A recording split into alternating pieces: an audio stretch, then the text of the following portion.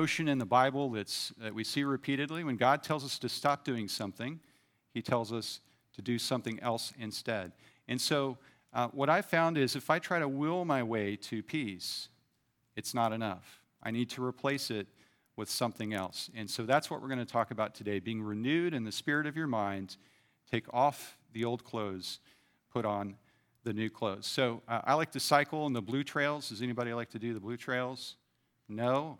Literally no one likes to do the blue trails in here. Literally no one? Thank you, Greg. Good grief. What am I doing up here?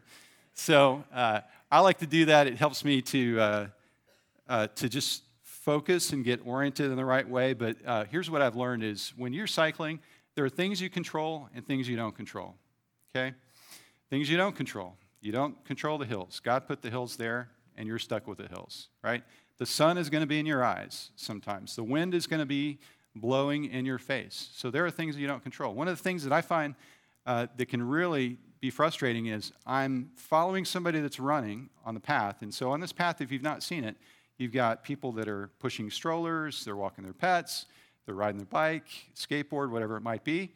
And I'll be following someone, and all of a sudden, with no warning, they turn around and they start running at me. And so I'm doing like this, trying not to run into them. And so what I've learned there is you don't control what other people do. Okay? So those are the things you don't control. What you do control is what? You can choose to be prepared. You can choose to wear a helmet. That's always a good thing. Bicycle pants. Greg, do you know about bicycle pants? They're important, okay? Bicycle seats. Autumn knows this too, right? Bicycle seats. I don't know. When I was a kid, they made banana seats that were really cushy. They don't make those kind of seats anymore. It's like sitting on concrete. So you need bicycle seats. They're not for you to look good. They're to protect you, okay? So you need bicycle seats. You need a helmet, and you need to practice. What I find is if I ride once a month, that next ride I go in, it's going to be hard, okay? And so what I find is it's got to be something I do as part of a rhythm. So things you control, things you don't control. And faith is a muscle, and you need muscle memory practicing your faith. And that helps you to kind of take some of those hills in life. So we're going to have a few write-downs. They're actually going to be up on the screen. And I'm going to try to just make it very practical. I think many of you probably know these verses by heart. You've seen them much of your life if you've been part of a church body.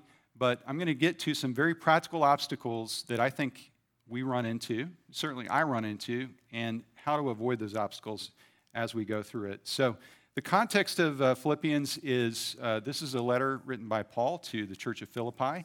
He had visited a number of times. We can see in the language that he uses that he is he loves these people. He loves these people. And the context is, of course, he is in prison.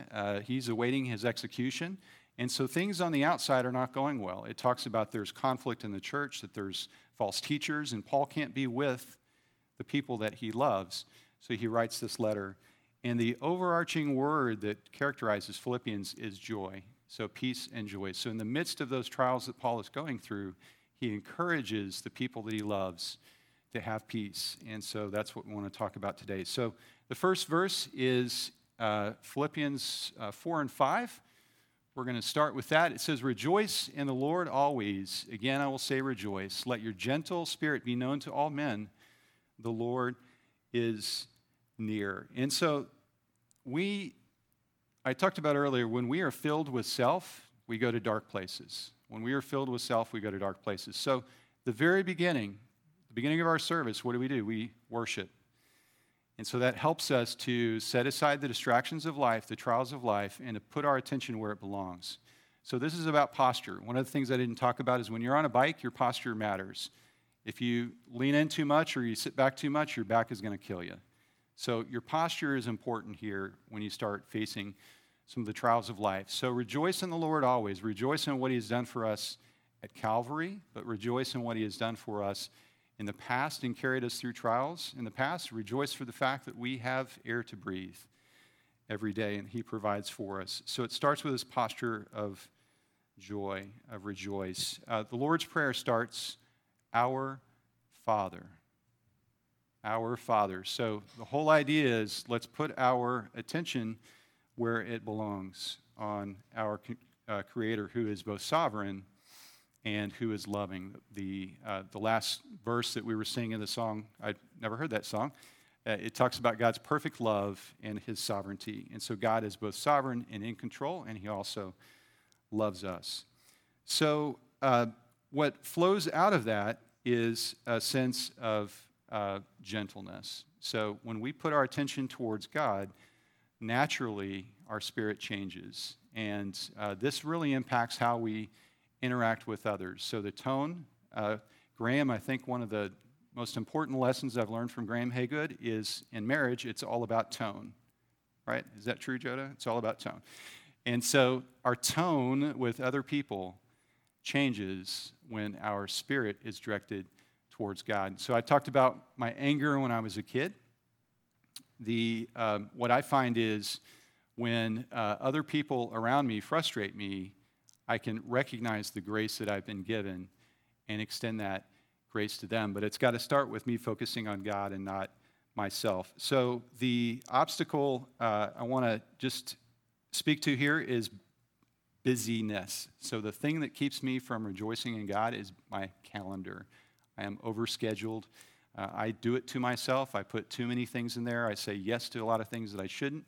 And my busyness can crowd out any space for God in my life. And so the thing that I've learned that I need to do, the prescription for that for me, is creating space for my spirit in the day. And so we know that we need Sabbath rest, we need exercise, we need fellowship, we need Bible study. We don't need those once a week on Sunday. We need those every day. Even if it's just a few minutes, we need some sacred rhythms. We need a sacred moment where we can rest in who God is and who we are in God through his grace. And that helps us to fight off that spirit of being distracted and harried and busy. So the first write down is don't rush through life, nourish your spirit. Don't rush through life, nourish your spirit. And that's up on the screen there. Philippians chapter 4, verse 6 is the next verse. And this is a verse that I found very, very frustrating for the first half of my Christian walk. It's very simple. It says, don't worry, pray. Gosh, sounds very easy, right? One of the things that I found that for me, I have a spirit of anxiety in my flesh. I have a spirit of anxiety. And so when I see that, it's like, well, if I'm not worrying about it, who's going to worry about it? Somebody has to worry about it, God, right? Somebody needs to.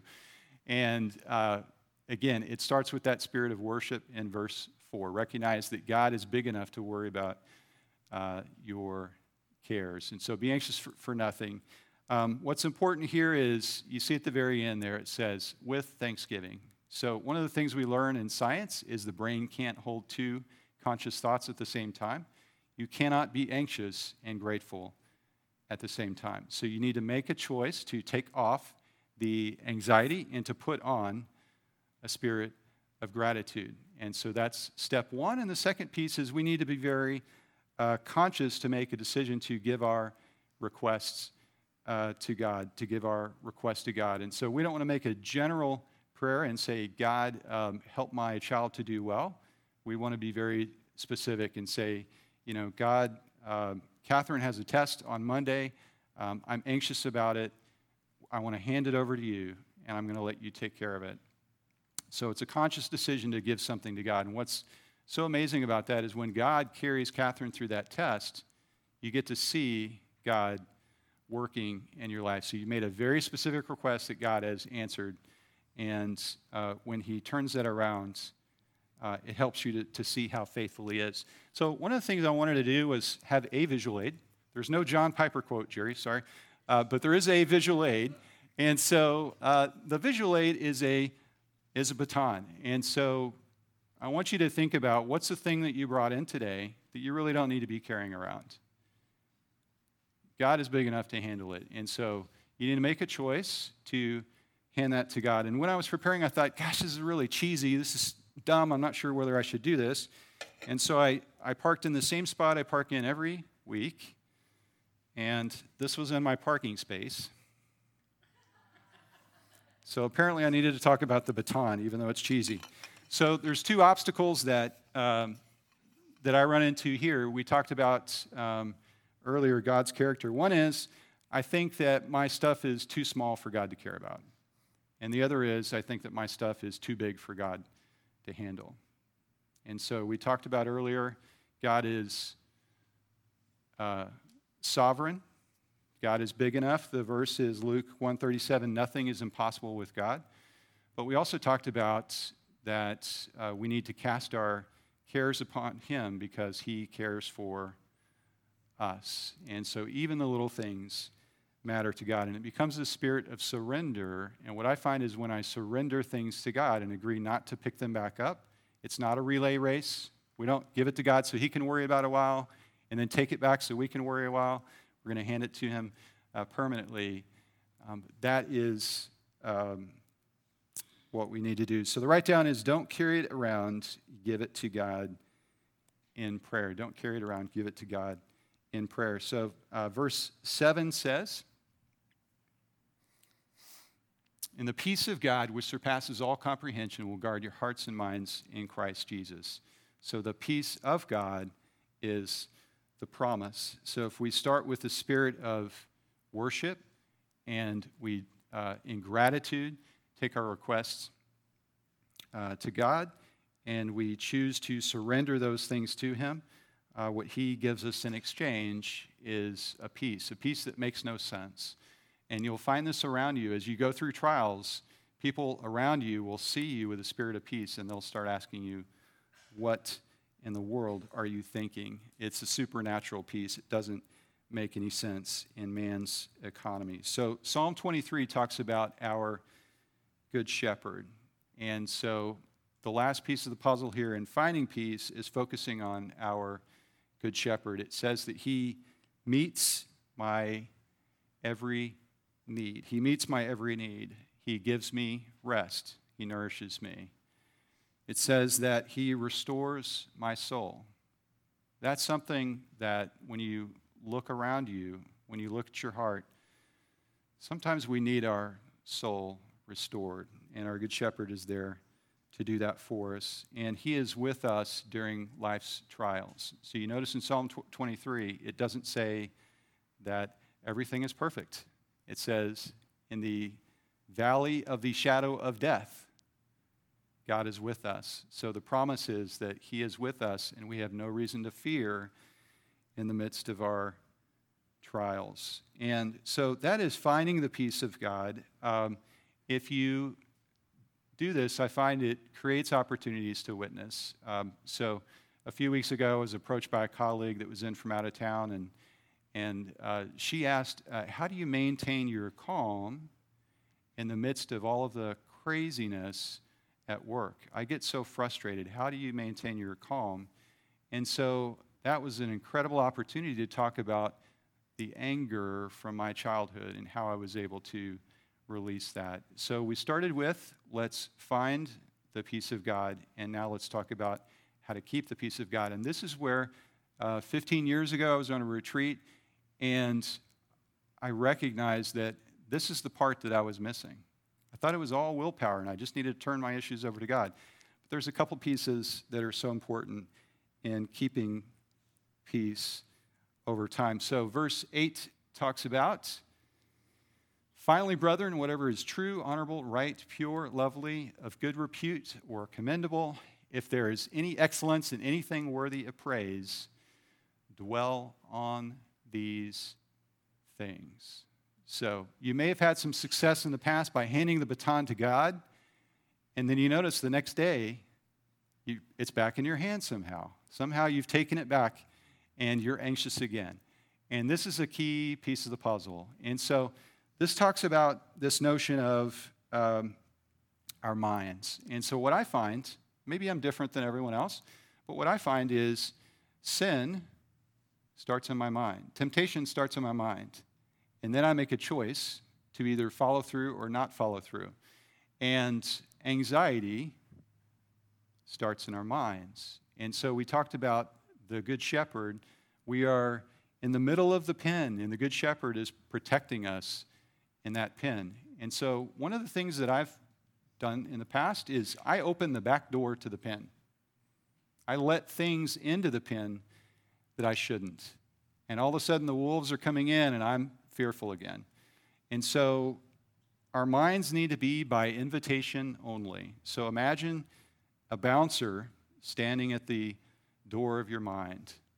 Only you control what you think about. So imagine a bouncer standing at the door of your mind, and these 8 things talk about God's bullseye for our minds: true, honorable, right, pure, lovely, good repute. And it says dwell on these things. So the home for our mind needs to be Christian thoughts. The message translation says, I'd say you'll do best by filling your minds and meditating on the best, not the worst, the beautiful, not the ugly. I don't know about you guys, but there's an awful lot of worst and ugly out there in our world, right? And there's an awful lot of best and beautiful. But we choose who we let into our minds. So the obstacle to peace here that I found is sometimes I feed my fear rather than my faith. I feed my fear rather than my faith. And for me, 24-hour news, I can't watch politics. I can't get engaged in. I need to limit social media. Those things don't bring me to a place of God's peace. They tend to take me away into divisiveness and anxiety. And so the write down for this is don't feed your fear, feed your faith. Don't feed your fear, feed your faith. In the last verse, verse 9, the things you have learned and received and heard and seen in me, practice these things, and the God of peace will be with you. So this is also key. Not only what we think, but we have an active mind, what we follow through on. And there's a couple of pieces I want to talk about here. We were in Padre Island seeing my family this week, and they did a sea turtle release, and they're about that big. They're like the size of a $50, for those of you who remember what a $50 looks like. They're tiny, and they take these hatchlings, and they release them into the ocean, and it's about 50 feet that the sea turtles have to navigate through the sand to get to the ocean. And they do it at sunrise. And they do it at sunrise because sea turtles nest. They're born on the same beach. They come back 15 years later, and they nest on that same beach. And so that is their home. That's where they find protection and rest. And so they release the sea turtles towards the sun at sunrise, and the sea turtles navigate their way through. And what you find is there are nets that the Park Service puts over the sea turtles, because it turns out that sea turtles have lots of predators. And so they put nets over the sea turtles so that the seagulls don't come down and eat them for a snack. And we've saw several times a little sea turtle gets capsized. He gets turned upside down. And so a park ranger will come over and put him right side back up. And so I tell you that story for this reason. One of the things that certainly we as men tend to do is we try to do things on our own. We love our independence. We think that we can handle everything on our own. The reality is sometimes we're capsized. We're on our back. And that's bad. But what's worse is when we pretend we're not on our back. And so we need people around us. We need people in community that have invested in us, and they're willing to look us in the eye and say, dude, you're on your back. Like, you're completely disoriented right now, and I need to help you get turned around and point back to the sun. And so for me, one of the things that I found is I need to have someone in my life that I am completely transparent with. All of my issues are out on the table, and I'm not hiding anything, because if you're hiding things in your life, you're never going to find peace. And so that community is important. So the write down here is don't go it alone, get connected. Galatians 6:2 says we should bear one another's burdens. And if you think you don't have any burdens, read Galatians 6:3. It says you're not all that.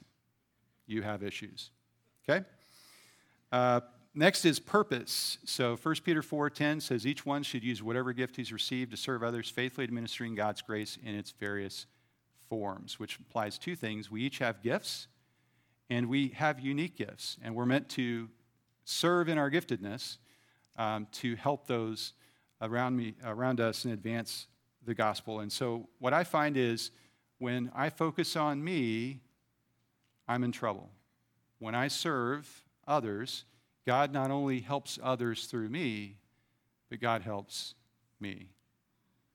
Does that make sense? All right, so the write down here is don't waste your life. Don't waste your gift. Sorry, waste your life. That is a John Piper thing. Don't waste your life. The takeoff is don't waste your gift. The put on is serve others. Serve others. So it talked about in verse 7 at the end, it talked about the peace of God was the promise. And in verse 9, the promise is the God of peace. See what Paul has done there? First he said, hey, you're searching for peace. I can give you the peace of God that is lasting. But if you focus your mind on Christian thoughts, on my best for you, and you live that out in integrity and vulnerability, and you serve others, you will have not just the peace of God, but you'll have the God of peace. And so Joda teaches 2-year-olds in the back there. I started teaching with Joda before we got married in the church, mainly to hang out with Joda. And so she teaches 2-year-olds. One of the things you see every year, we're going to go through promotion here pretty soon, is separation anxiety. So the parent drops off the 2-year-old, and the 2-year-old looks at my wife like she is Hitler. Like she is an evil, evil person, dastardly, plan she has for me. And it takes them time to, regain their control because toddlers operate in their kind of lower, brain, right? It's hard for them to rationalize. They just operate in anxiety. And so the lesson that you learn there is they are so connected to their parents. They see their parents as, this is my safety, my providence, my significance, my everything. And when you separate them from their parents, it creates this incredible fear in them. And I close on that because, what I'm learning, still working on it, is peace is not a feeling. God's peace is not a feeling. It's a presence. It's a relationship. And you can search for man's peace in all the wrong places, but you're not going to find lasting peace until you are in that relationship with your Creator. So Kevin taught on John 15, abiding in Christ. And that really hits this notion of we find peace when we are abiding in Christ and not pursuing things, but pursuing our Creator. There's a hymn, What a Friend We Have in Jesus. And the verses are, oh, what peace we often forfeit. Oh, what needless pain we bear. All because we do not carry. John knows, everything to God in prayer. So it is a choice that we make. And some of you are going through some very tough times, things that I can't relate to. I went to a grief share class a few weeks ago, and this was the handout for the grief share class. And it says, at the very top, it says, I am God. Today I will be handling all of your problems. Please remember that I do not need your help. So even in the difficult times, we can make a choice. And so has anyone ever used the expression, it's not you, it's me? Yeah. So what I find is when I'm not at peace, it's not God, it's me. That God is right there, but I have to make a choice to turn to Him. So the last write down is don't go searching for peace, turn to the God of peace. And so we talked about this morning how to find the peace of God and how to keep the peace of God. We're going to turn to communion right now. And when the first communion was in the upper room, along those same, in that same passage that Jesus talked about his peace and what was going to happen, and that the disciples can find peace in him. And we certainly want to remember Christ's sacrifice and his broken body and his shed blood, because that gives us peace with God. But that same relationship can give us the peace of God. And so we're going to have a minute to do communion and have prayer. And we're going to have an elder, which is Kevin and Lilia, are going to be in the back. And one of the things I would just ask is, if you have a baton or you have a cement bag that you carry around today, that you would give them the opportunity to pray with you. And just make a commitment to leave it here today. Or if you've got a loved one right now who is just straying away from God's best for them, that you'll give them an opportunity to pray with you.